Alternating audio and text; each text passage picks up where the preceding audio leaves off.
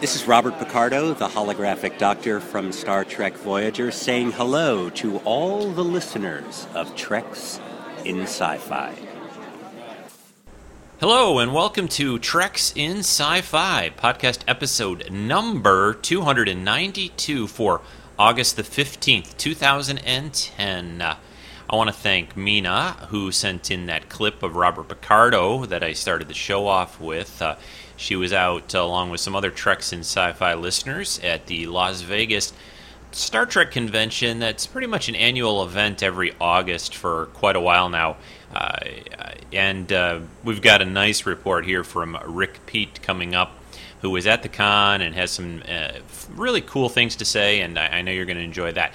The main topic, or the main episode of Trek that we're going to be looking at this week is from the original series, which of course is my favorite, and it is an early episode called What Are Little Girls Made Of? And I think I slurred that a bit. Let's try that again. What Are Little Girls Made Of? That's hard to say early on a Sunday morning in a way. Kind of one of the longer titles of TOS, but it's an interesting episode and one that I haven't covered yet from the first season. I've covered quite a number of them, but this one has slipped through, so we're going to do that today. It's just going to be a clip show because we've got other things to deal with and talk about. And what I wanted to start off with music-wise here is Mina also sent in a very interesting bit of music. It's from the convention. It's basically Michael Giacchino, I think that's how you say his name, who did the Star Trek score for the movie last year. It's something called the Star Trek Suite, which kind of blends together some of the music from the film. I think it's maybe 2 to 3 minutes long. The audio is not the greatest quality. I'll try to tune it up a little bit and tweak it, but it's really cool to hear what they did with this and how they put together some of the different bits from the movie into a one piece, kind of like they've done with Star Wars over the years and other things, where they'll take certain tracks and blend them together. Anyway, you'll hear it in a second here as we start the podcast today here on Treks in Sci-Fi.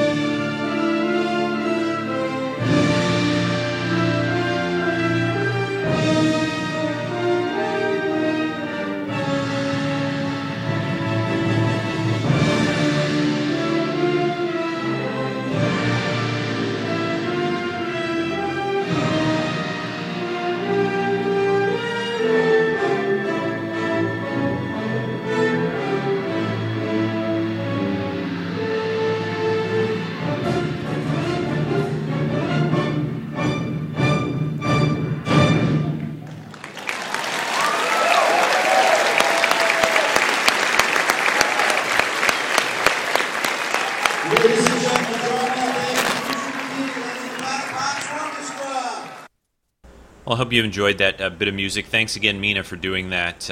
It's like I said, very cool to hear, and it just.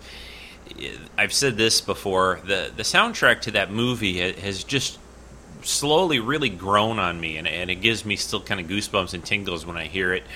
And I greatly enjoy the take on Trek that Michael did for that, and I'm looking forward to, hopefully they will use him again. I would be shocked and surprised if they don't in the next film. I know he and J.J. Abrams work together quite a bit, and I think that will be awesome. It will be great to hear that theme, and the tunes and the tunes, the sort of the thematic cues and stuff that he used in the first score for this movie by J.J. into the next movie, which is still, unfortunately, 2 years away. Gosh, these guys really need to get cooking on this script. It's still in the early stages. The latest rumor, and we'll get into that, I guess, a little bit. It's not really a lot of news, but I'm hearing little bits of talk about the Old West entering into this somehow, a la Firefly to some degree. And of course, the West got used in Trek a few times throughout the series. Fistful of Datas, the Spectre of the Gun from the original series. I'm sure there are others that I'm missing, that aren't coming to mind right now, but those are the two that stand out for me when I think about it. And I think there was a Voyager one too, wasn't there? Anyway, but they're still working on this story. There's still the idea of maybe, who knows, Khan will be in it. I don't know. Anyway, that's the Trek movie talk, I guess, for this week's edition of the show. I wanted to also pass on some other news before we get into the more details of the podcast and the Star Trek episode and Rick Pete's report. Recently, I guess last week or so, I had a couple of interviews back home, kind of almost back-to-back for some jobs back in Michigan, and I thought I would pass that on, and trying to get all the psychic energy of the Treks in Sci-Fi listeners going. I would say I don't want to give a lot of details because it doesn't really matter that much, probably to you guys, maybe. Well, maybe it does in a way, but I'm not going to say company names or any of that kind of stuff. But there were a couple of very, very large companies in Michigan, really. I think I have a fair shot at one of the jobs. I'm not so sure about the other.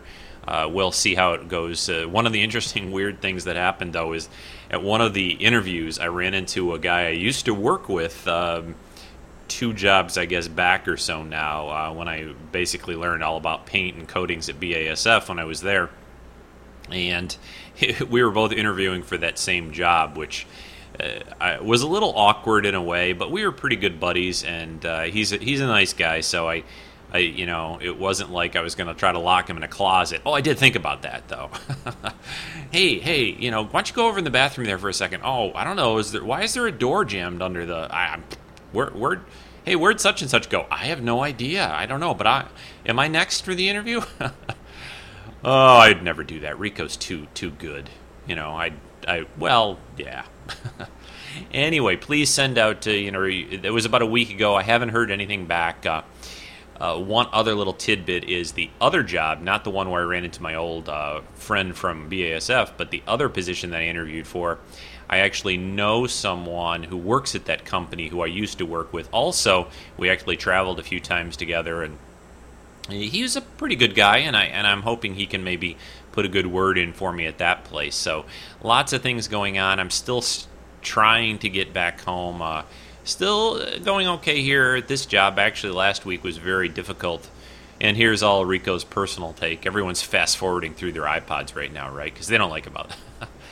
But I had to work afternoon shifts for most of last week because of a big batch of paint, basically, that we had to get out. And it was a little tiring. I for some reason, my internal clock is set for like 5, 6 o'clock in the morning. And if I work late and stay up later, I still wake up then. And this, for some reason, lately, I've really had a hard time, even on a short amount of sleep, of going back to sleep, falling back asleep.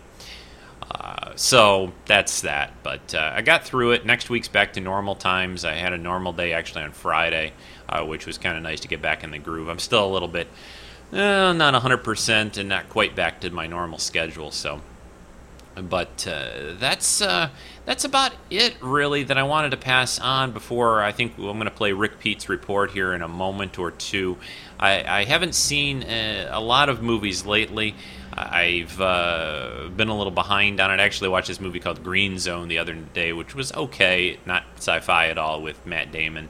I do want to go see, I'm going to go see sometime this week, that Scott Pilgrim, what is it called? Scott Pilgrim Saves the World, Conquers the World, something like that. The one where he has to fight the girlfriend that he has, all of her evil exes, her 7 evil exes. It just looks like a lot of fun. And, of course, that movie, The Expendables, came out, Sylvester Stallone and all the action stars. I'm kind of tempted by it. If I'm kind of bored one day after work or something, maybe I'll go see it.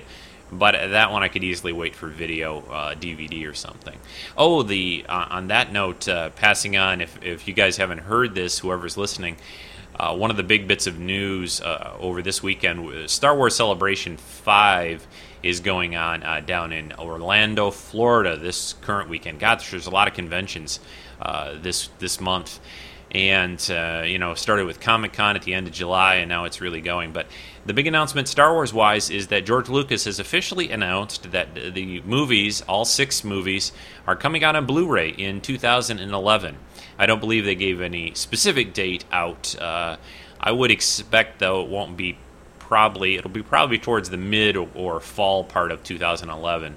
Probably almost a year from now, I would think. That's just a guess. But they are coming out on Blu-ray 2011, and the other bit of fan geeky cool news is that he's going to include deleted scenes. There are a lot of, well, I wouldn't say a lot, but even from the original trilogy, there are clips and things that have really not seen the light of day except in, really obscure places online. You might be able to see little bits. Nothing of any good quality of these scenes. There's a few things. Return of the Jedi has a few things. One is Luke's building his new lightsaber near the beginning.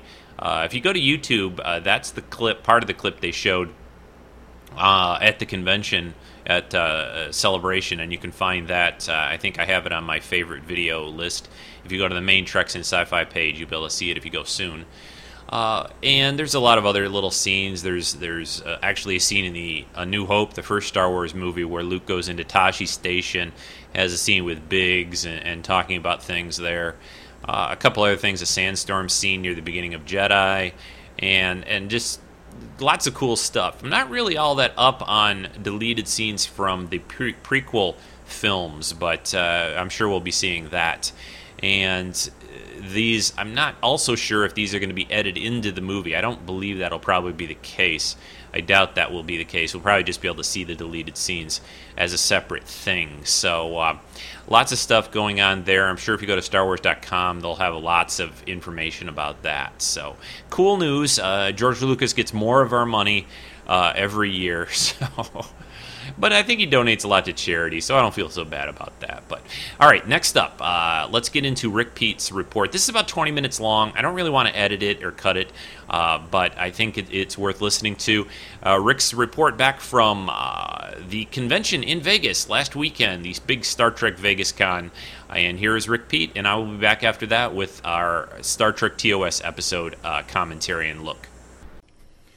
Hi, Rico. This is Rick Pete. Pete in the forums, and I thought I would send you a little recording with some of my reflections on the recent Star Trek convention at Las Vegas.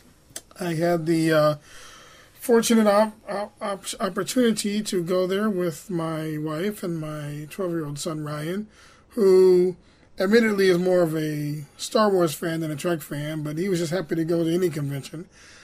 So we went there. We had a fantastic time.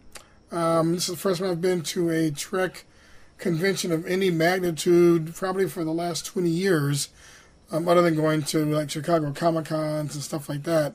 But a Trek-only convention is a new experience for me. Last one I was in was probably in the 70s back in Los Angeles. But it was great. I had a really good time. We got there on Wednesday, and the con didn't start till Thursday. But Wednesday night, we kind of started off at the Space Quest bar in the Hilton, where the convention was being held. This was the bar that served really as the entrance point to the old Star Trek The Experience ride and bar and experience that they had and recently closed a few years ago. So we went there, and there were Klingons, and there were folks from TrekMovie.com and TrekCast, and a lot of good conversation. There must have been about over 100 people there that Wednesday night talking Trek stuff, and a lot of people were just renewing friendships. So to a certain extent, I felt a little bit on the outside, but I didn't have too much problems hooking up with Anthony from TrekMovie.com, and eventually getting to meet some of these people. They had there was Trek movies going constantly 24/7 at that bar. It's a pretty high-tech looking bar, and there were Trek slot machines there, and it was a good time. But that sort of got me in the mood for Thursday when the show opened. It opened in the large theater with Walter Koenig giving sort of the opening talk and welcome, and that was great. Each of the panels lasted about 45 minutes, where the first 15 to 20 minutes was the actor, speaking about sort of what they're doing now, some of their reminiscences, whatever, memories of Star Trek, and whatever else they wanted to share with the audience.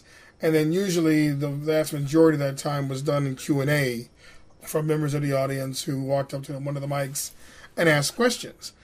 So that first day on Thursday, we listened to Walter Koenig first, followed by our friend George Takei, Sulu. And then in that afternoon, John Delancey, Q, spoke. And I would think of the three, Sulu and Q were the best. They were very engaging. George Takei was very engaging, very personable.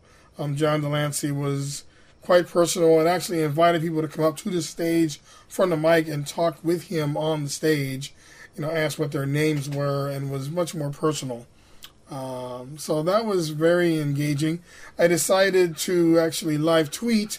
So for those of you who listened to watched my hundreds of live tweeting over the convention, hopefully you found that enjoyable. For those of you who have not taken that opportunity, of course, it's all there on Twitter. My Twitter account is at RPEETE, and I encourage you to take a read to some of the thoughts that were expressed. I tried to tweet the things that I thought were interesting, that they were saying, and sometimes my own thoughts about what they were talking about. Friday was Gene Roddenberry. Eugene, his son, spoke and talked a little about what they're doing and this new movie that they've got, a documentary on Trek called Trek Nation, which is finished finally, and now they're looking for a distributor for hopefully next year. Then there was a fan panel led by TrekMovie.com and DVDGeeks.com. That was a very interesting panel. They talked about, Trek in general. The room was packed. It was at the DeForest Kelley Theater. It was packed with fans from all over, and they really engaged the fans in asking what their opinions were. And they talked about quite a bit. There was a good discussion around the Star Trek movie in 2009, whether people thought it was good or bad. They actually had one person. The panel was really four people. Anthony from Trek Movie, a person, I think it was Mary from DVD Geeks, a gentleman named Vernon, who was a staffer from The Experience, and then Larry Mimisek, who is a blogger for StarTrek.com. And it was interesting that Vernon, the gentleman from The Experience, he liked the movie, but in a lot of ways didn't like the movie. He was very much focused on the whole issue around continuity and changing timelines. He wasn't a big fan of that. So there was a lot of conversation about whether people thought it was really a parallel universe or a reboot. And there was actually a lot of heated debate about that, even though the writers themselves said it was a parallel alternate universe and not a wipe of the existing universe. There was a lot of conversations about divergencies from canon, the whole Spock-Uhura relationship, which some people liked it, some people didn't like it. They felt, some people felt that it was a real departure from Spock's character to be involved with Uhura. Of course, the nitpickers who, that Delta Vega was in a different location. Some people didn't like the fact that Vulcan was destroyed in the first place. Some people didn't like the fact that they redefined the etymology of the slang term bones for McCoy, because they actually changed that in the movie from what it was in the original series. And then there was a whole conversation around how does Kirk go from cadet, who hasn't even graduated from Starfleet Academy, to captain in the span of a 2-hour movie. Which, of course, hey, it's Kirk. He can do anything.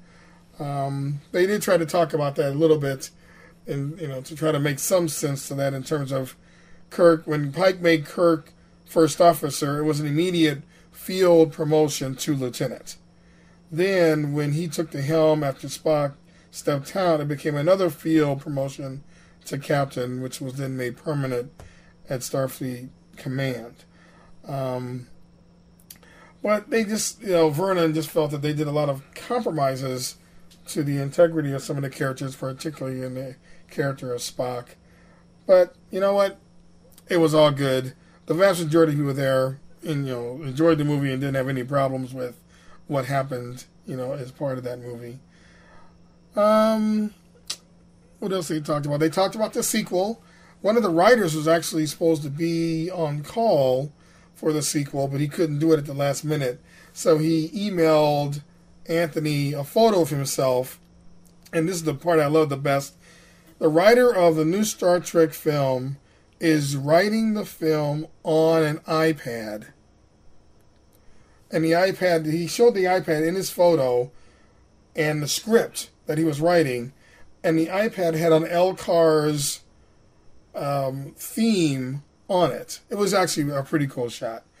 But it turns out that the actual script is scheduled to be completed by the end of this year.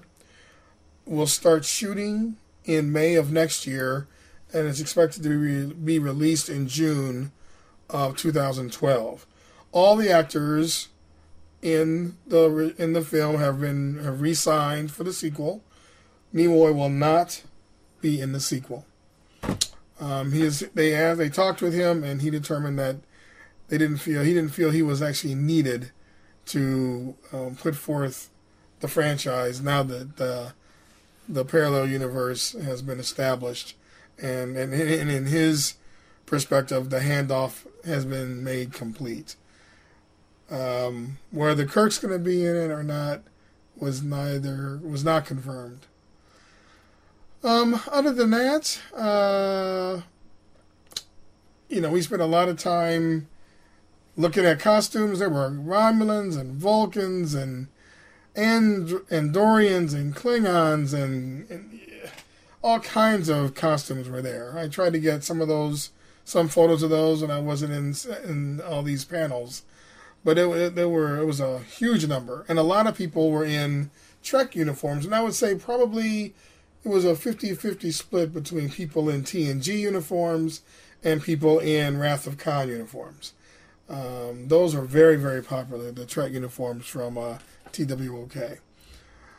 In fact, I think it was on Sunday, they had a costume gathering to try to actually make a new Guinness World Book Records for the number of people in costumes in one room at the same time. And they broke that record. The record now stands at 543 people in costumes in one location at one time. So, needless to say, a lot of people in costumes out there.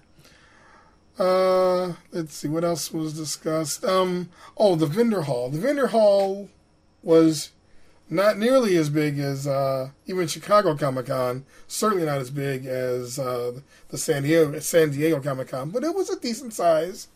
There was a lot of vendors there. There are a lot of celebrities who were there that either weren't Trek celebrities or were Trek celebrities who didn't get their information into Creation Entertainment in time to, have a formal place. So a lot of those just set up tables in the vendor hall. But the vendor hall had tons and tons of stuff there. It was one of the things that was interesting there was Patrick Stewart had his own booth. He didn't man it, but it was his booth. And I can't remember what he called it. It was something like the Picard Attic. And he had all kinds of memorabilia that he had collected from Trek over the years that he was selling at the convention. And I don't remember ever seeing that at a Comic-Con, but I thought that was unique. But there were, I bought, of course, I had to buy a few T-shirts. I had to buy a really awesome Star Trek jacket that I'll definitely be wearing this fall when it gets a little cooler out here in Chicago. But there was just tons of stuff. Tons and tons and tons of stuff. There was even a guy who makes, they look like jack-o'-lanterns, but they're actually plastic, so you can reuse them. And he actually sculpts images into these fake jack-o'-lanterns so that you can put like a little small light or candle or whatever inside of them and then see, portraits of Kirk or Spock or Data or whoever. And he'll actually custom make one any way you want. He'll make them with a sculpture of your child's face or whatever. They just had all kinds of stuff there. It was pretty amazing, actually. Pretty amazing. So, that was going on in there. I walked the vendor hall mostly Thursday and a little bit on Saturday looking for deals.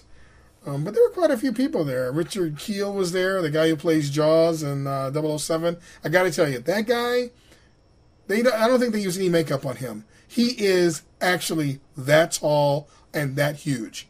The only thing he didn't have was the metal teeth. But everything else about that dude is real. He's a giant. I mean, a giant. Richard Hatch from Battlestar Galactica was there. The original Boomer was there. Brent Spiner had a booth there. Sally Kellerman and Gary Lockwood were there.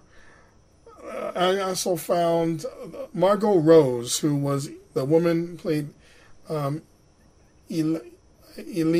in Inner Light. She was there, and this was her first convention. She was fabulous.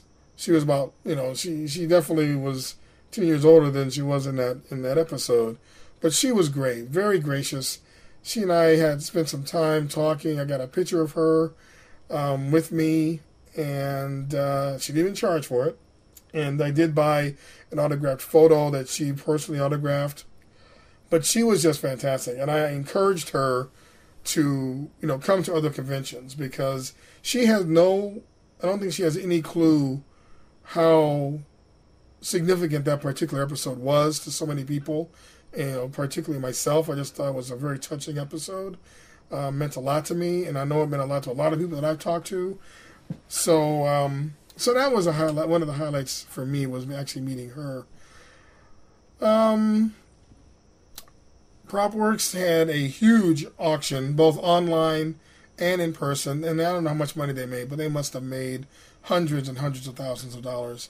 I mean, stuff was going from $200 to $25,000. Robert Picardo brought all 172 Voyager scripts to the auction that were auctioned for $25,000. He also brought the chair that he used in sickbay, and that chair went for like $2,500. I mean, people were just buying stuff left and right. There was a really awesome Riemann costume from Nemesis. It sold for like $7,000 or $8,000. There's a Klingon, really awesome Klingon costume that sold for about $6,000. Stuff was just going like crazy, and they had all kinds of stuff, especially signage from Deep Space Nine, like Quark's bar and signs from the Promenade. All those things were selling for thousands of dollars. So I didn't win anything from PropWorks. They were a little bit out of my price range. But Creation also ran what they called no minimum bid auctions, where you could bid $10 or something if you wanted.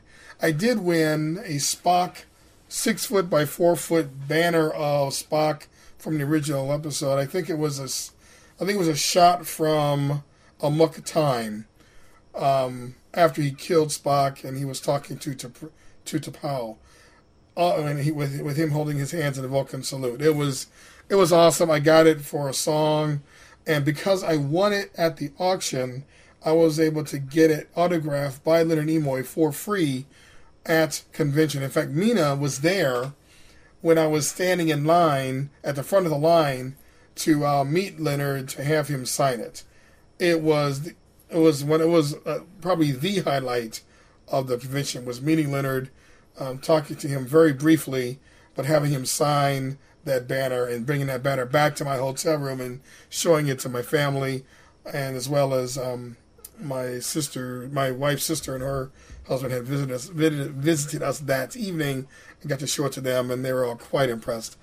But they were auctioning all kinds of things, including non-Trek stuff. So I got a really cool autographed photo of Denzel Washington, another actor I really enjoy quite a bit, as does my wife. So I think she's getting that particular autograph photo. I'm going to hold on to my Spock banner, and I'll be redesigning my wall in my office to figure out where I'm going to hang that bad boy at some point. They had an auction on Sunday at the end of the convention where they were just auctioning off everything you think of. There was a German woman who was sitting in front of me, and for the whole convention, she got a Star Trek VI. It was an autographed photo with all 7 primary cast members with each of their autographs. And that spread thing probably would have gone for $3,000 at PropWorks. They sold it she got it for $900. It was a steal. Of course, I didn't have $900, so it was her steal. But nonetheless, they sold all kinds of really cool things. And I know Mina got an autographed poster from almost all of the people all the celebrities that were there, as part of her. She actually worked as an employee of Creation Entertainment, and I only got to talk to her maybe 2 or 3 times during the convention because she was so busy coordinating all the autograph sessions. But she was doing an awesome job, and I guess she got that as a perk of doing that job. I think she's got that photo up on her Twitter or on her Facebook or somewhere. Very, very cool. Me, I took about 600 pictures of the convention itself, probably another 800 pictures of Vegas and of the Grand Canyon tour that my family and I took on Monday after the convention was over. So I'm going to be putting some of those photos up on Facebook, and I'll leave a message on the forums when they're finally up after I kind of weed through and pick the best ones. Other than that, like I said, check out my tweets. I tweeted Thursday for Walter, George, and John Delancey. On Friday, I tweeted the fan panel and Avery Brooks, who was amazing and engaging and a wonderful jazz pianist and singer. He shared some of that with us during his talk. Then Saturday, the beautiful Jerry Ryan was fabulous. Chase Masterson was great. The whole Voyager cast, I think I tweeted them out. And then in the afternoon on Saturday was Nimoy, followed by Shatner, followed by the two of them together, and then Jonathan Frakes. And then Sunday was Patrick Stewart, Brent Spiner, and then Michael Dorn. And interesting, Michael Dorn is a vegan now. Go figure. How do you figure a Klingon being a vegan? I can't picture that. But anyway, they were all great. I tweeted most of that, so all my thoughts are pretty much laid down in the tweets. So check that out. And next year, for those of you who might want to come, this is the last year they're having it at the Hilton. They're going to be having it next year at the Rio, which I've been told is an amazing place. I didn't go see it, but I heard from people at Trek Movie who went to go see it, as well as a person who was sitting next to me who's been there during all the panels, who said it was just a great place. But they basically outgrown the Hilton, and the Rio was a much newer resort, much better facilities, larger facilities. Don't know if I'm going to be going or not, but it did not disappoint. So if you have a chance to go to the Las Vegas Trek Convention, definitely go. Back to you, Rico. Thanks so much, Rick, for that great report from Vegas. I know I at one point I was really trying hard to get out there and go to it as well. I would have loved to have met you and the other folks, Mina and everyone that was there who are listeners to the podcast, but it didn't work out. But it was very cool for you to, feed me. Rick was feeding me photos during last weekend, and I posted some up on the TreksInSci-Fi.com forums. So if you're not a member, you should be. Check those out there. And it's just cool. There's so much nice media, other coverage, from people that listen to the podcast. There were things on YouTube, and it's a tricky thing, I know, with pictures and video. Pictures not so much, I guess, but video. Some places seem to really, they kind of forbid it quite a bit. In other places allow it. I'm hoping, I'm actually going to be at, just thought I'd say now, I will be at the Chicago convention, the Comic-Con that they're having in Chicago next Saturday, I think it's the 21st. Yeah, that'll be the 21st. And if you're going to that in Chicago, it's actually in Rosemont, I think, Illinois. It's a big convention, not just Trek, but a lot of other celebrities and things there. Linda Hamilton, I know, is going to be there. Shatner is going to be there. It was going to be Shatner and Patrick Stewart, Sir Patrick, but Patrick Stewart has had to back out, I think. But anyway, if you happen to be going, shoot me an email, treksf@gmail.com, and let me know. Maybe we can meet up somewhere.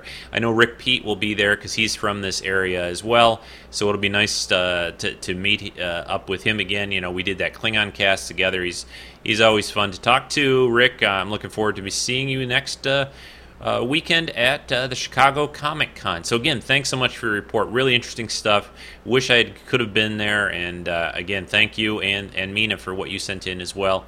I'm going to take a very short break here, and then we'll be back with this week's episode, What Are Little Girls Made Of? Okay. Hi, this is Grace Lee Whitney. Hi, Trek and Sci-Fi.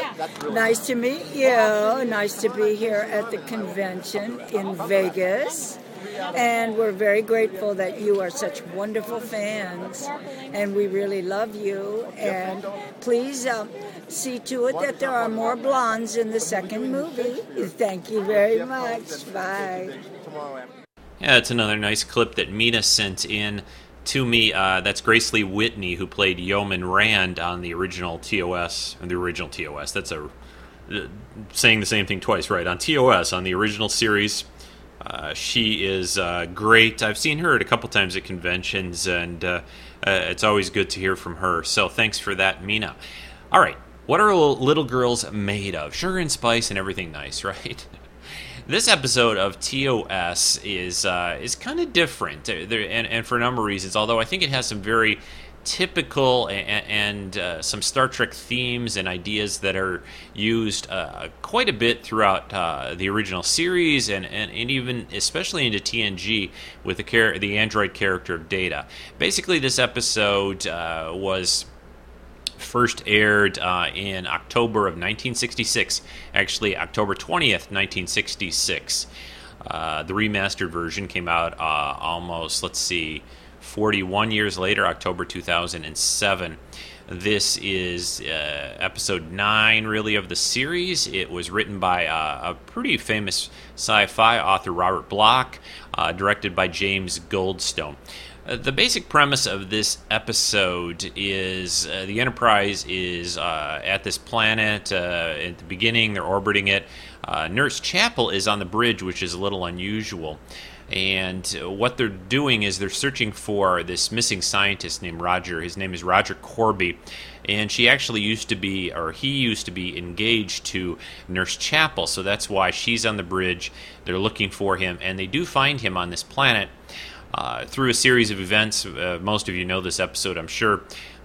Kirk beams down along with Nurse Chapel. He doesn't really want a big party of people coming down. Dr. Corby says that. And soon Kirk realizes that this Dr. Corby is just a little... he's kind of lost it a bit. And he has discovered some equipment and machinery down there that allows him to build androids. Very much lifelike and look human. And it really, much like Data was on TNG, easy to fool the average person. So that's the premise, and I'm going to play one of the first clips right now. I understand you gave up a career in bio-research to sign aboard a starship. I know he's alive down there, Captain. Now scanner to bridge. Status report green. Engineering controls. It's been 5 years since his last message. Roger's a very determined man. He'd find a way to live. Beginning signals to surface, sir. Put it on all frequencies, Lieutenant.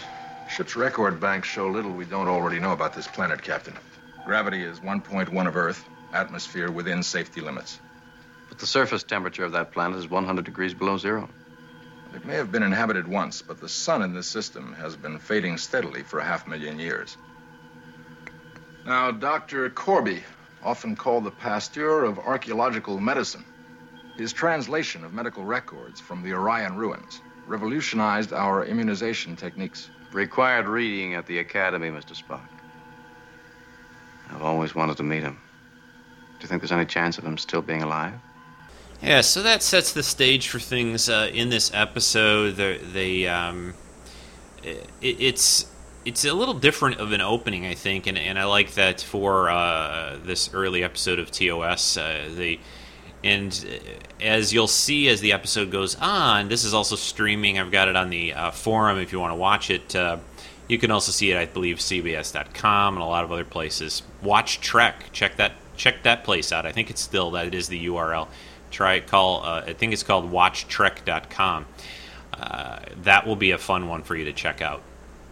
So this episode is different in the fact that we get to see a lot of Nurse Chapel, played by Majel Barrett, who eventually goes on, of course, to marry Gene Roddenberry, plays Lwaxana Troi throughout TNG and Deep Space Nine, the voice of the Enterprise throughout the movies, and it's really a nice showcase for her. Nurse Chapel, just for the most part, does not get a lot to do in almost just about all of TOS, really. A couple of other episodes you'll see her a bit in, Naked Time especially, and her longing and love for Mr. Spock, Amok Time, and others.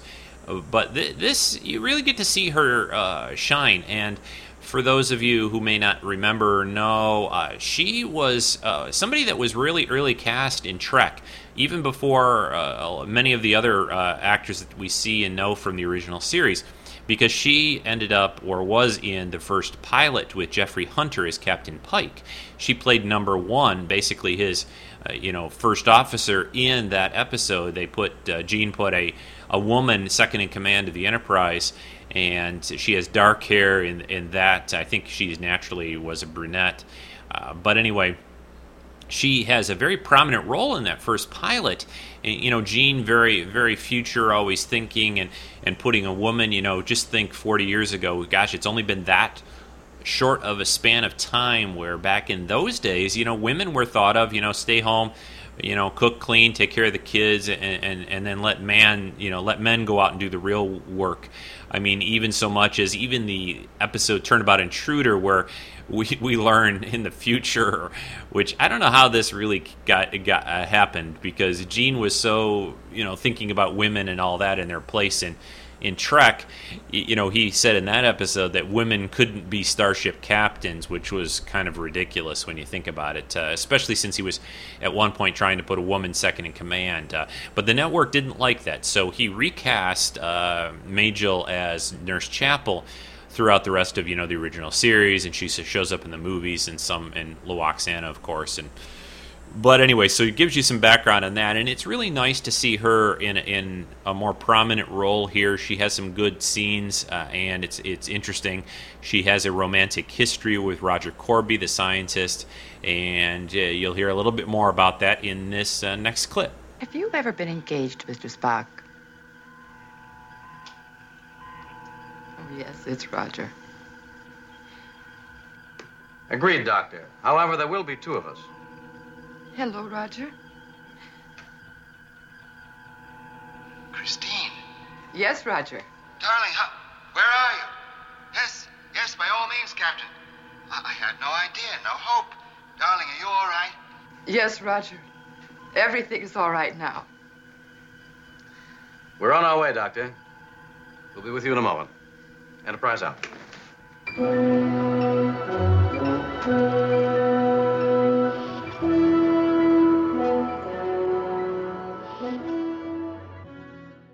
Yeah, so, Kirk and Nurse Chapel beam down. They run into some, a few issues. Dr. Corby's not there right away, and then Kirk calls up to the Enterprise and has a couple security guards come down. They end up dying through sort of some strange circumstances. And then eventually Kirk and Nurse Chapel make their way down to the labs, an area where they find Dr. Corby has somehow survived on this very inhospitable planet that has temperatures like 100 below and very frigid and very cold. But they find him all safe and snug down here, and he's got a lovely assistant named Andrea, who I really, one of the things I like about this episode, and it's not really one of my favorites of TOS by any means, probably why it's been so long since I've gotten around to covering it. This was frankly one, if it was airing on the air when Trek was heavy in syndication and I'd watch just about every time it was on. If this one was on, I could kind of take it or leave it. I think there's still some cool points about it, and I've come to maybe appreciate it a little bit more than when I was younger for some of the ideas it's putting across. But one thing that's kind of cool about it is there's this very attractive lab assistant named Andrea that Dr. Corby has. So listen to the next clip. I'm Andrea. You must be Christine. I've always thought how beautiful your name is.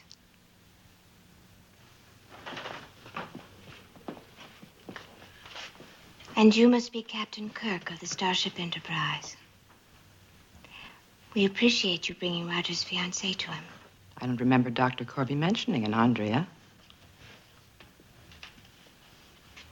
But you are exactly as Roger described you. No wonder he missed you so. Where is Dr. Corby? Here, Captain. Hey, I've been looking forward to...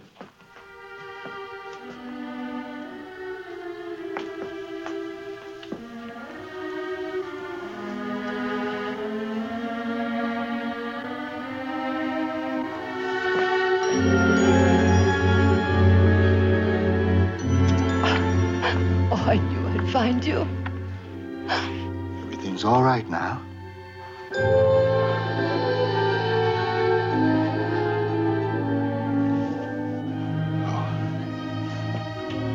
Forgive me, Captain. I'm Roger Corby. There's no need to apologize, sir, and certainly no need to introduce yourself. The captain lost a man in the caverns, Doctor. What? How did it happen? The pit near the outer junction. The edge must have given way. I'm terribly sorry, Captain. Perhaps if I'd been there, I know the passages so well. It wasn't your fault. Kirk to Rayborn, report. I'm required to make a security confirmation. When I call my ship, if you list your personnel, cargo requirements, any special needs. Captain, I'd much prefer... Rayborn, are you receiving me? I prefer you waited, Captain. Please, until I've talked to you. I've lost contact with my guard. I'm required to call my ship. No communications, Captain. Roger. I'm sorry. Yeah, so that was Andrea, the soon-to-be-revealed android assistant for Dr. Corby. You also meet Brown there, or hear him a little bit. That actor's name is, I think it's Harry Bosch? Bosch. Probably Bosch. Harry Bosch. We were just having a recent little discussion on the forum about pronunciation of names and things, and I know I mess them up a lot, so I apologize, but he plays Brown. And, I love Andrea's outfit. There's a little story there. I guess that outfit got replicated and worn at some early conventions way back, science fiction conventions in the 60s. And there's a story that sci-fi author Harlan Ellison was hitting on someone, a model or something, wearing a costume like that and asked her out on a date or something. Harlan has a pretty colorful past, and he was definitely a bit of a womanizer and in his younger days, and I've heard that quite a bit, and I don't think it's anything he'd deny. I think he just, Harlan kind of loves life, and I have to kind of hand it to him for that. But anyway, and the other story, which I figure, since I'm talking a little bit about Andrea here, Sherry Jackson, I think that's the actress's name. Is that right? I think I want to make sure again. Yeah, Sherry Jackson, who's really great in this episode. I really like what she does. I love her voice too, but and her outfit, But the story goes, there's a scene where she has to kick. Well, she kind of does that almost, but she has to kiss Kirk, I think at least once, definitely once, maybe was it twice, I believe, or tries to a second time. Anyway, the story goes, and Sherry has said this, and I don't think it's been denied at all, but it was in the script, it was supposed to be just kind of a quick, soft, little nice kiss. But I guess William Shatner, and the reason this comes up to my mind right now, he had a bit of a reputation too, not just Kirk in a way in those days, I think. And he kisses her pretty darn hard. There's a scene in some bloopers and some outtakes where after he kisses her, there's quite a bit of actually blooper clips from this episode in particular, running through those caves and all that. But anyway, Shatner kisses her so hard that he ends up with a bunch of her lipstick on his face and mouth and everything like that. And she says, he just went for it. So, the Shat, he still got it even. But anyway, so that's a little side story there about what our little girl's made of and Sherry Jackson's encounter with our good Captain Kirk and William Shatner. Let's play another clip. Ruck was programmed to protect my experiments. The logic of his machine mind saw a danger to me. Where is my other crewman? Ruck destroyed them both. But totally against my wishes, I assure you. He's an android? Like Brown? More complex than Brown. Much superior. I was left here by the old ones. Ruck was still tending the machinery when we arrived here. How many centuries? Even Ruck doesn't know. With his help, with the records I could find, we built Brown. You've convinced me, Doctor. You've convinced me that you're dangerous.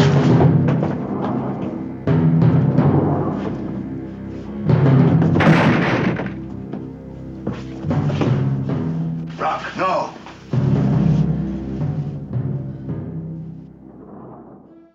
So in that one, we learn some more about Rock, who is played by Ted Cassidy. And one story here is that the costumers, that when they came in to work on Ted Cassidy's costume to play the character, that the guy was very scared of him.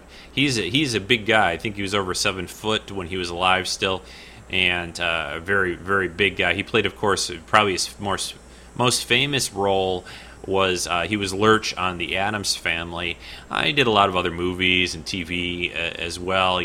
When they needed somebody who was a big guy, they called on him or a couple other actors.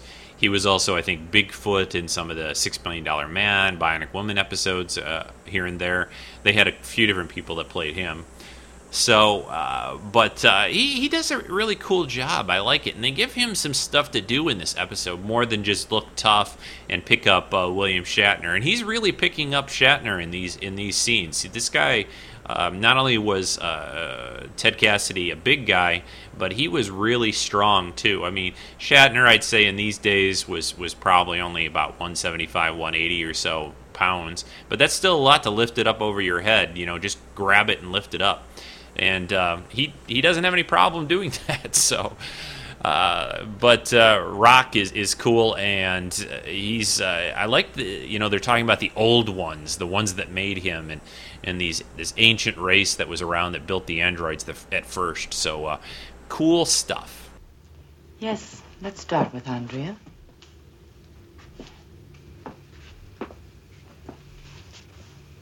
I'm like Dr. Brown, an android.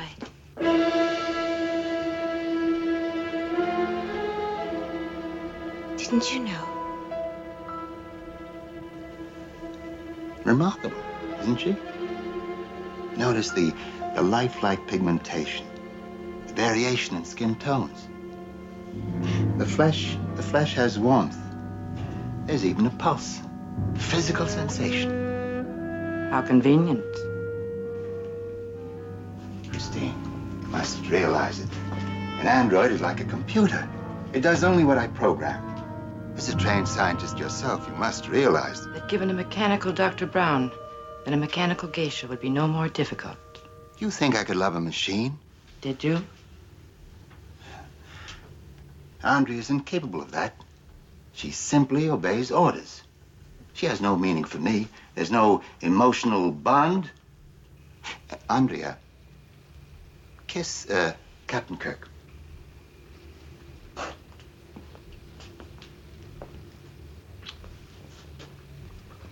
Now strike him. You see? There's no emotion in her. No emotional involvement. She simply responds to orders. She's a totally logical computer. A thing. Yes, not a woman. Yeah, so that's the famous kissing scene there with the android and being told Andrea to kiss Captain Kirk and then actually then strike him, slap him. Oh boy, that's pretty rough. But it's good, and I think to me it's not that much of a surprise that she's an android. She acts, at the beginning she's been told, I think, to act very, very neutral, very emotionless. But you will find out and see through this episode that she slowly becomes a little bit more emotional fairly quickly.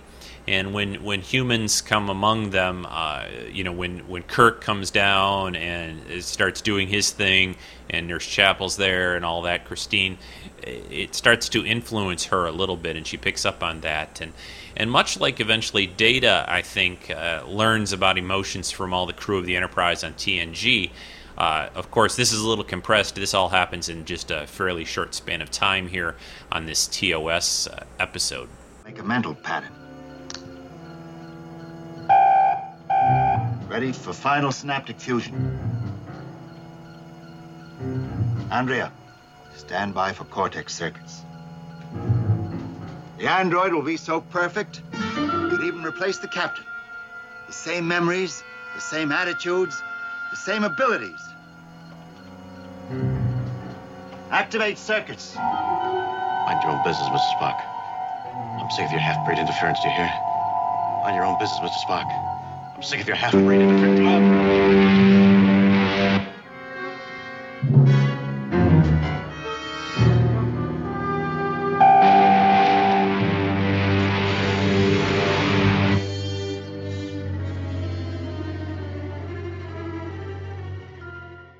So that clip, critical point in the episode, they show the equipment and machinery to Dr. Corby shows it to Nurse Chapel.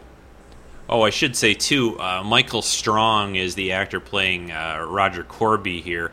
He's really good in this episode. I like what he does. He's just right, I think, for sort of the slightly mad scientist type, and, thinking that he has the best way of doing things and the answers, and ultimately, of course, he really doesn't. But anyway, you get back to the scene where they're making a duplicate of Kirk with this machinery. They got this big blob of sort of looks a little like a person on one side, and Kirk there, shirtless Kirk, pretty much naked Kirk, except for this little covering of the machinery. Another time, of course, Captain Kirk gets to go shirtless. I really think that's why Brian emulates Shatner and Kirk a lot, and so that's why when Brian's always posting pictures of things on the forum, he's always without his shirt. That's really it, isn't it, Brian? You're probably getting a kick out of this right now when you're listening. But anyway, they make a duplicate of Kirk here, and Kirk, in his quick thinking fashion, they say they're going to create also not just an android that looks like him, but that has all of his thoughts and memories and attitudes. And so Kirk quickly sort of tries to flood his mind with this idea of sort of bad mouthing Spock, and calls him a half breed and all that, trying to send sort of a message to Spock, and of course that eventually works and helps. And Kirk, of course, thinking pretty quick on his I was going to say on his feet, but he's really on his back in this scene when they're making a duplicate of him. It's in Trek, it's not so important. They don't go into a lot of the details, and one of the things that I love and like so much about TOS is unlike, and you guys all know I love all the Trek series, TNG and so forth, but in those series they would have maybe tried to explain this equipment a little bit better, but they really don't have to. It's not really part of the episode. Some super sophisticated, intelligent race of beings called the Old Ones had all this stuff. They can do this, and within minutes, you've got a duplicate of someone there laying on the table. And of course, Corby eventually says that not only can you make a duplicate, but you can actually transfer all of your being, in a way, your memories, your feelings, your attitudes, your soul to the android, and almost live forever that way. So, a very interesting idea. Well, there's one difference between us. I'm hungry. The difference is your weakness, Captain, not mine. One at a time, gentlemen. Captain? Eating is a pleasure, sir. Unfortunately, one you will never know. Perhaps, but I will never starve, sir. He's an exact duplicate? In every detail. What about memory? Tell me about Sam. George Samuel Kirk, your brother. Only you call him Sam. He saw me off on this mission. Yes, with his wife and 3 sons. He said he was being transferred to Earth Colony 2 Research Station. No, Captain. He said he was continuing his research and that he wanted to be transferred to Earth Colony 2. You might as well try to outthink a calculating machine. Obviously, I can't. But we do have some interesting differences. Totally unimportant ones. You may leave now. Yeah, I like that last scene quite a bit there, where you get to have the two Kirks sort of debating each other a little bit, and the real Kirk debates the fake one, the android one, about things from his past and questions about his brother. And there you'll learn that Kirk's brother, George Samuel Kirk, was actually named after their father, George. So it's really cool. Cool stuff, and they do some pretty cool and good, very early split screen work in that scene where you have, Shatner, of course, having to play both parts in the same scene, and that's always fun. And they, unlike in The Enemy Within, which was an early TOS episode, also where you have Kirk kind of fighting Kirk, is good in the good side and the bad side. Here you get to, I think all the scenes, the two Kirks are in different outfits. They put the android in Kirk's normal gold uniform, and the real Kirk is in that sort of green and brown jumpsuit thing that the androids wear. So you get to distinguish between the two of them pretty easily that way. And there's not a lot of scenes of them together, really. I think that might be one of the few right there. So, but I like it, and they do a nice job with it. Can you understand what I'm offering mankind? Programming. Different word. But the same old promises made by Genghis Khan, Julius Caesar, Hitler, Ferris, Maltuvus. Can you understand that a human converted to an android can be programmed for the better? Can you imagine how life could be improved if we could do away with jealousy, greed, hate? It can also be improved by eliminating love, tenderness, sentiment. The other side of the coin, Doctor. No one need ever die again. No disease, no deformities, or even fear can be programmed away and replaced with joy. I'm offering you a practical heaven, a new paradise, and all I need is your help. All you wanted before was my understanding. I need transportation to a planet colony with proper raw materials. Now, I'm sure there are several good possibilities among your next stops. No diversion from your route. I want no suspicions aroused. I begin producing androids carefully, selectively. Yes. No one need know. No need to frighten uninformed minds. They must be strongly infiltrated into society before the android existence is revealed. I want no wave of hysteria to destroy what is good and right. Are you with me, Captain? You've created your own Kirk. Why do you need me? I created him to impress you, not to replace you. So that clip, that kind of explains Corby's thinking and thought process here. He not only wants to, create androids, but he also wants to sort of improve and perfect humans. And this is an idea, a Star Trek staple idea that's been used over and over again. The master race type of thing, the eugenics wars, and Khan, a superior type of human.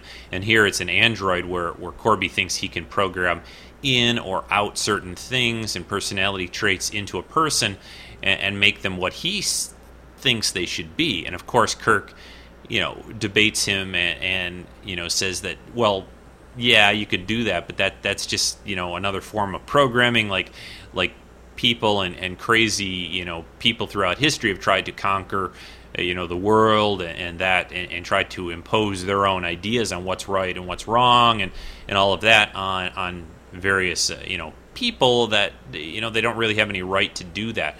People should have free will. People should have the right to do, I hate to say it, but should have the right to do bad things and make poor decisions if that's what they decide to do. It would be great to be able to get rid of that, but I think that is a path that you don't want to go down, and Kirk makes that argument to Corby. Of course, Corby doesn't really see that, and we learn eventually why that's the case and why he has trouble with that concept. Yes, it is still in my memory banks. It became necessary to destroy them. You are inconsistent. You cannot be programmed. You are inferior. And Corby? You came from the outside. You bring disorder here. The danger to you is Corby. I was programmed by Corby. I cannot harm him. The old ones programmed you too, but it became possible to destroy them. That was the equation. Existence. Survival must cancel out programming. That's it. Rock. Logic. You can't protect someone who's trying to destroy you. Rock, I would like... You brought him among us. You brought the inferior ones. We had cleansed ourselves of them. Now you bring the evil back. Rock, stop. You're programming.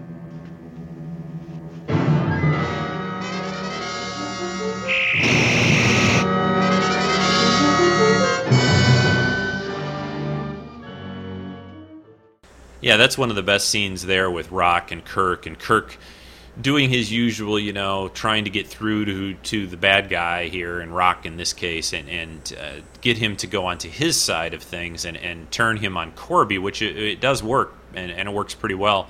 And he basically says, Corby, you can't go along with him. He's messing with you, and so Rock after that tries to go after Corby, and Corby has to vaporize him with a phaser. And one thing that strikes me as a little bit funny in this to a degree is they make these androids, and they're all supposed to be so superior, but a simple phaser, and especially the one where Kirk shoots Brown early in the episode, and it basically takes him out, and it's just I'm sure Kirk had it on stun at that point. Of course, Corby for some reason decides to just blast and vaporize Rock, and maybe he figures he can make another one, improve them or whatever, but they're not all that durable when it comes down to it. It's still me, Christine. Roger. I'm in here. You can't imagine how it was. I was frozen, dying. My legs were gone. I had only my brain between life and death. This can be repaired easier than another man can set a broken finger. I'm still the same as I was before, Christine. Perhaps even better. Are you, Roger?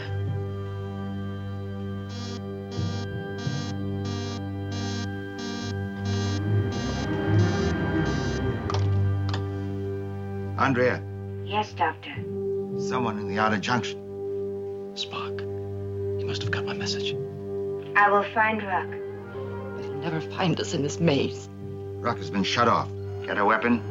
Deal with it. Protect.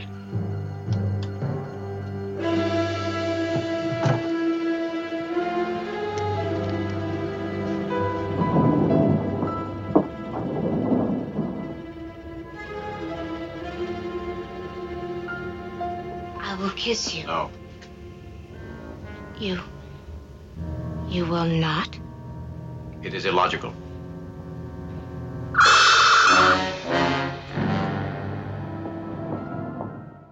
And now we're getting pretty much near the end of the episode. The big reveal, if you don't know or hadn't guessed or haven't seen the episode, is that Roger Corby here, throughout the whole episode, is actually an android too. He was in a bad way. He was dying when he first was there on the planet, and he had to sort of transfer his consciousness and his brain and his everything into an android body, and that also unfortunately seemed to have sort of changed and altered what he was all about. And it seems these androids haven't been given kind of complete free will. There's sort of some programming already in there, and they're not like really as sophisticated and as unique as Data turns out to be later in TNG. These androids little less so than that, and a little bit more susceptible to certain things.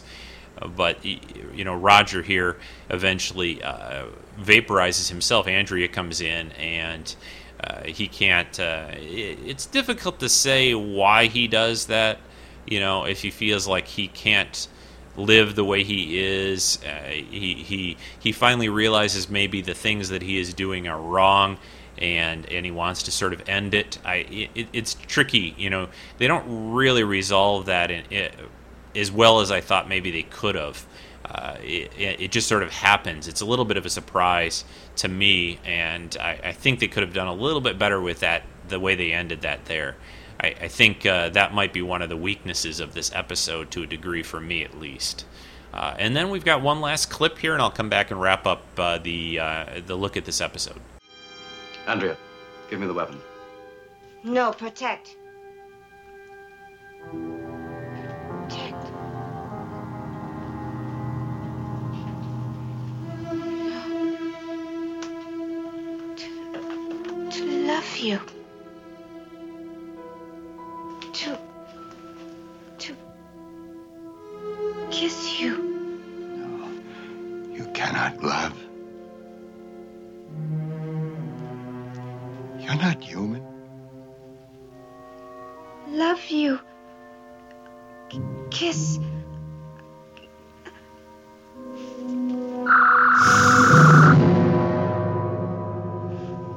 Oh.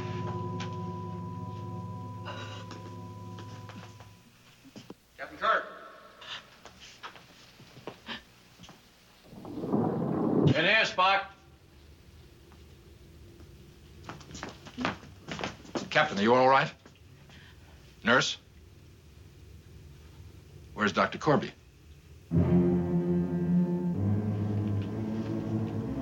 Dr. Corby was never here.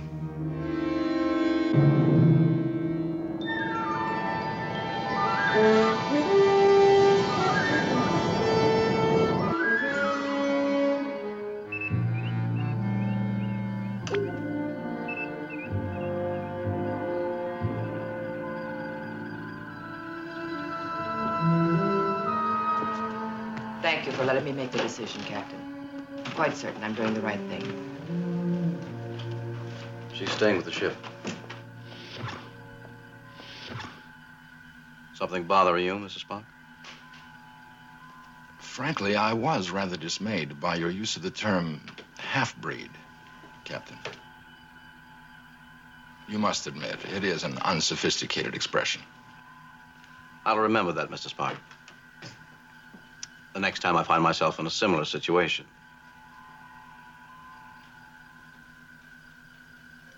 Steady as we go, Helm.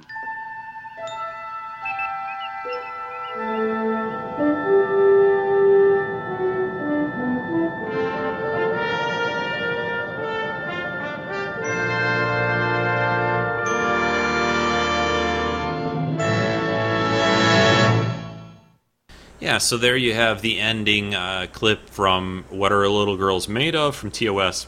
A cool episode, a fun episode. Maybe not TOS Trek at the best, but I really think Majel does a great job here, has some cool stuff. This episode, or the original first concept idea, came from an Outer Limits episode where there was a dying man in one of the old 60s Outer Limits episode that Bob Justman, who was one of the executive producers on TOS Trek, worked on that Outer Limits episode. There was a dying man who needed to be transferred into sort of an android body. So that was sort of the overall concept and where it came from. And Robert Bloch fleshed it out into a full TOS episode here. So we've got some audio clips to play from listeners. This first up, Brian, the other big TOS fan, I think, besides myself on the forums. This is his comments, or this is his comment, let's say it that way. I'm not an android. See, I goof up. My androids goof up too. But anyway, here's Brian and his thoughts on this episode. Hey Rico, it's Brian. Like I mentioned on the forum, it's so funny that you're reviewing the TOS episode, What Are Little Girls Made Of?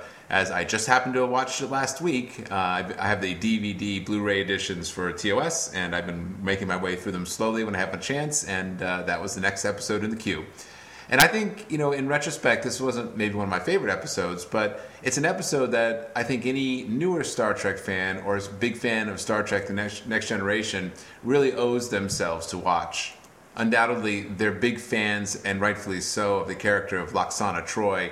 And What Are Little Girls Made Of really gives people a chance to see Majel Barrett's acting chops as Nurse Chapel in her really only standalone episode from the original series, although she does get some good moments in episodes like The Naked Time and a few others. But this really is a Christine Chapel-centric episode. And you can certainly see why Gene Roddenberry fell in love with her, because she's beautiful, her acting is terrific, and we get to learn a whole lot about her character in this episode and a lot of her backstory.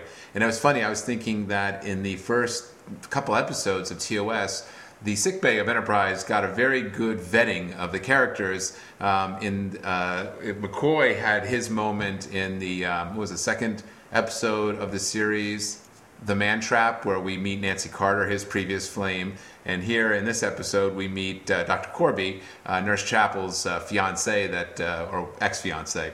So it's a real great chance to not only learn a lot about the character, but also an opportunity to really see Majel Barrett really give a real great, fine performance, especially when the conflict comes about and she has to make a decision about the man whom she used to love but maybe doesn't know anymore, and her allegiance to Captain Kirk and the crew of the Enterprise. The other TOS to TNG connection here, I think, is this is the first time in Star Trek that we see an android that's almost a human. And I think that it's a story that gets repeated a few times in TOS with androids that have very human-like qualities or emulate humans or trying to be human. And sure enough, that sort of concept was realized to perfection in TNG with the character of Data. So I think you can look back at an episode like What Are Little Girls Made Of and see the very roots of how that began in the Star Trek universe, the idea of these androids which have a striving for perfection, and yet they are imperfect in a lot of ways. In this case, it's so unique because you have a machine that can actually implant the feelings, thoughts, memories of a human into a machine body to live out their lives. But does it really work? And at the end, we find out that no, the machine cannot replace the human. And even though Kirk obviously tricks Andrea into thinking that she loves him, or trying to understand what love means, and it's interesting to see her changing and her development as she tries to grapple with these newfound quote-unquote emotions. Whereas Dr. Kirby, having been a human and now his memories and his feelings in a machine body, comes at it from a very different perspective. But at the end, he feels enough love for Christine and understanding of that he has died, that he doesn't live anymore, despite the fact that he's moving around this machine, that he sacrifices himself. One other interesting thing I noticed when watching this episode is, boy, this must have been a pretty expensive episode. I know the sets look cheesy by today's standards, but some of those the stairs and the bottomless pit, and there was a lot of stuff in this episode that was kind of just a one-off that they used. And it's nice to see the early season of Star Trek where they actually had some sort of a meaningful budget, which certainly went away towards the end of second season and the beginning of the third. Also, this gives us the opportunity to see Captain Kirk talk a machine to death. Yes, it's his forte, and he does it frequently. And this is his first time that he pulls out the silver tongue and gets a chance to actually convince a machine that it's a failure and needs to be destroyed. Also, we get a chance to see Kirk act against himself. Anytime Shatner versus Shatner on screen, gold, baby. It's going to be gold. This was certainly the precursor to his finest piece of Shatner on Shatner work, the epic acting tour de force, which is the Turnabout Intruder. And finally, let's not forget the character of Rock. Every time I look at him on screen, I just think he's going to say, "You rang." I love. He is the most imposing guy. I mean, I wish I wanted to go back and go on IMDb or something. I could look up everything that guy was in, because he really was an amazing guy with an amazing voice, and it's fun to see him in this episode.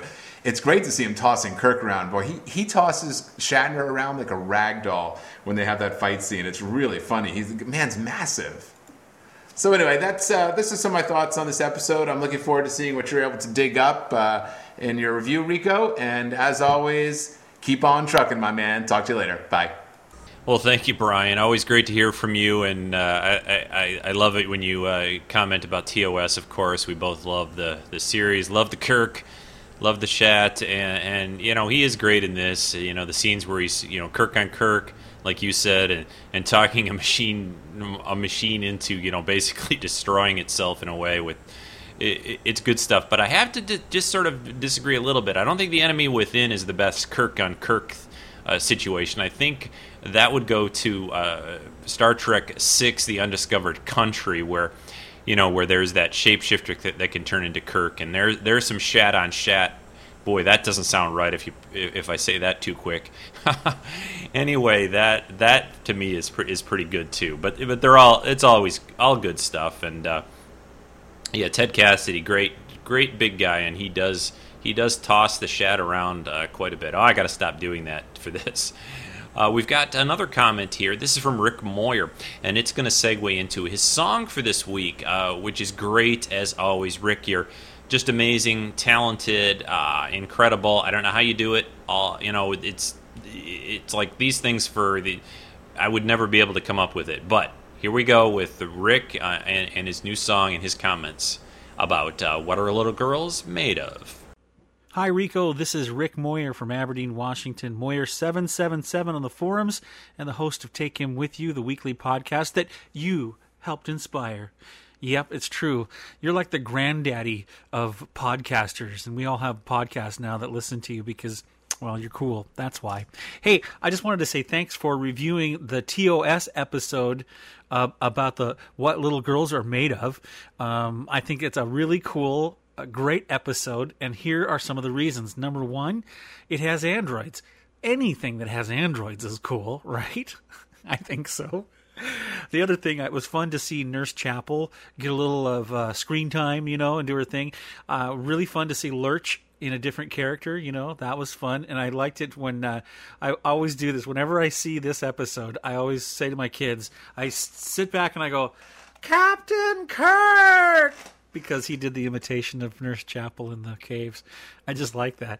Anyway, really, really great episode. Love the concept. It was really neat to see a duplicate Picard as an android. Did I say Picard? I meant Kirk as an android. It was fun just to see the whole thing. I really enjoyed the episode. It's right up there with 5 stars to me. It's one of the best of the TOS episodes. So I wrote a song. This is not a parody. This is actually a song I wrote from scratch. Did all the instruments and sang the background vocals and got to rock out on my guitar with this one. So I hope everybody enjoys this. This is called Gotta Make an Android Body. I hope you enjoy it. And Rico, thanks for everything you do. Treks and Sci-Fi rocks. Enjoy the song. I understand you gave up a career in bioresearch. A sign aboard a starship. I know he's alive down there, Captain. Nav scanner to bridge. Status report green. Engineering control. It's been 5 years since his last message. Roger is a very determined man. He'd find a way to live. Enterprise. Come in, Enterprise. This is Roger Corby. To Exo 3 they went, where Dr. Corby sent the planet blue and filled with ice. At first the Guardy died, Richard identified. Watch your step by the bottomless pit, yeah. That's the party search. A giant looks like Lurch. His name is Rock and he's real cool. There's Chapel Cecil Brown, but his memory's down. He's an android in disguise. 'Cause that's what little girls are made of. Fashioned by the old ones that made us. That's what little girls are made of too. Sugar and spice and everything nice. Circuit boards that run their device. That's what Dr. Corby made us do. That's what little girls are made of.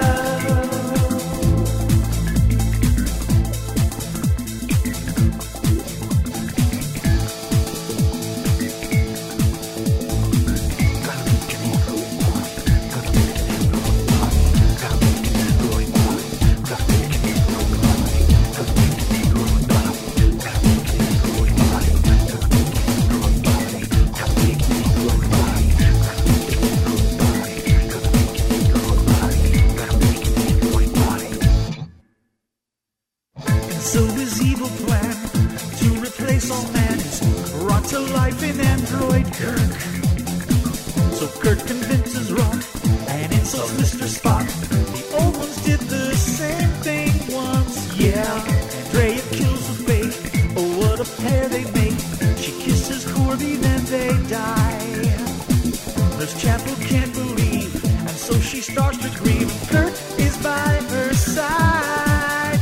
'Cause that's what little girls are made of. Fashioned by the old ones that made us. That's what little girls are made of too.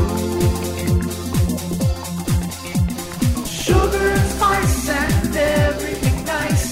Circuit boards that run their device. That's what Dr. Corby made us do. That's what little girls are made of.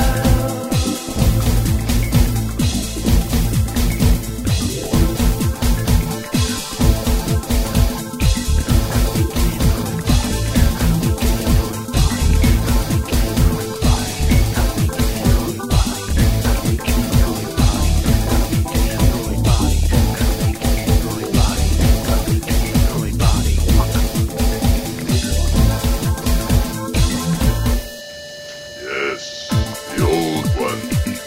The ones who made us. They grew fearful of us. They began to turn us off. Isn't it Corby who's creating the same danger to you all over again? Like you, we humans are full of unpredictable emotion that logic cannot solve. Yes. Yes, it had been so long ago I had forgotten. The old ones here, the ones who made us. Yes, it's still in my memory banks. 'Cause that's what little girls are made of. Fashioned by the old ones that made us. That's what little girls are made of too. Sugar and spice and everything nice. Circuit boards that run their device. That's what Dr. Corby made us do. That's what little girls are made of. Girls are made of. Fashioned by the old ones that made us. That's what little girls are made of too. Sugar and spice and everything nice. Circuit boards that run their device. That's what Dr. Corby made us do.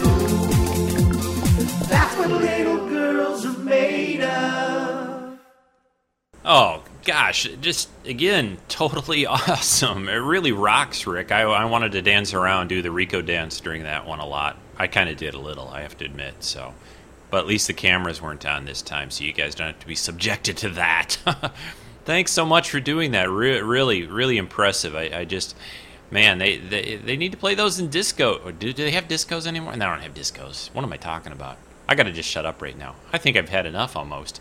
And I am going to wrap up today's podcast. Thanks, everyone that had contributed today. You guys really came through as you usually do. I always appreciate that.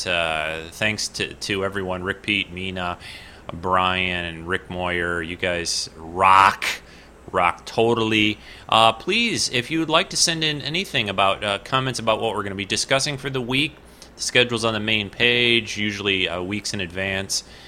And I would love to hear that. And if you've seen a movie, a book review, comic books, whatever your geeky thing you're into right now, send it in and talk to us about it at treksf@gmail.com. I think I got everything in. I'm going to take one quick pause. You won't even notice.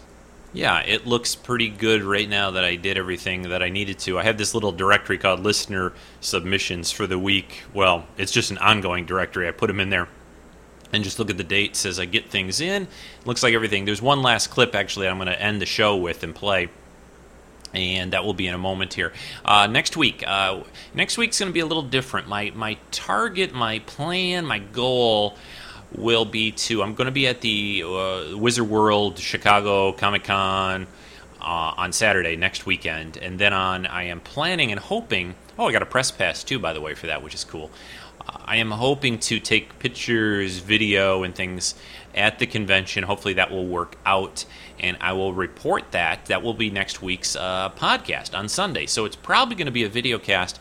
It may take me a while. There may be delays. It may end up coming up on, it might be released on Monday. Depends on really how all things go. If the video isn't really possible to do in a lot of the circumstances, it may end up just being an audio report on the convention with some audio clips and that. Really trying and shooting for a video cast. It's been a while since I did one, so we're going to try to do that. But it'll be a busy weekend, so we'll see how it goes. That will be in next week on the show. And in 2 weeks, I guess it'll be 2 weeks, right? That's going to be the big live 5th anniversary Treks in Sci-Fi show. I will put announcements on the main website very soon for details on how to view that. I usually use Ustream, and basically it's just a fun little party. Talk about a lot of things about the last year and that. You can watch it live as I record it, and that's about what it'll be. It will be on Sunday, 2 weeks from now, which will be the 29th. I'm not sure if you heard that horn go off there. I have the windows open here for a bit, and getting a little warm up here. Probably have to close them up and turn the air again soon. But we're ending the show this week. Rick Pete sent in also a clip that he recorded of Chase Masterson singing at the convention in Vegas last weekend. I think she's singing one of those James Darren songs that he did on Deep Space Nine. So that will end this week's podcast for all of you. If you'd like, there's PayPal donation links on the main website. Those are always welcome. iTunes reviews, yeah, whatever. iTunes, yeah, are always welcome. Oh, I know it's getting near the end of the show. So here's Chase singing, and I will be back next week with that con report from Wizard World in Chicago. Bye, everyone.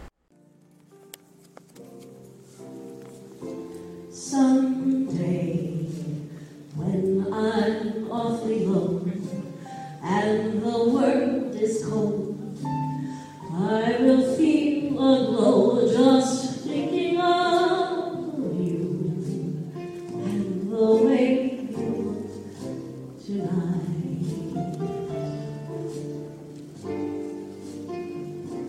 You are lovely with your smile so warm and your cheeks so soft. There is nothing for me but to love you and the way you look tonight.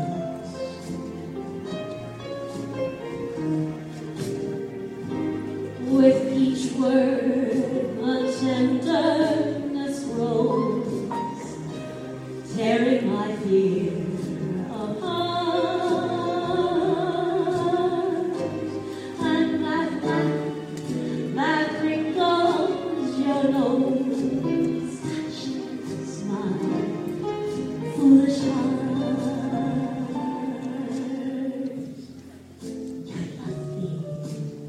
never ever change. Keep that reckless charm. Won't you please arrange it? 'Cause I love you and the way you look tonight. You know, as I said, it's such an honor to be part of such an amazing legacy, a show like Star Trek, which has reached out and spoken to people's hearts in the way that it has for so many years. But I'll tell you, even nicer is the chance to come here and to get to say, oh, thank you. It's nice to meet you.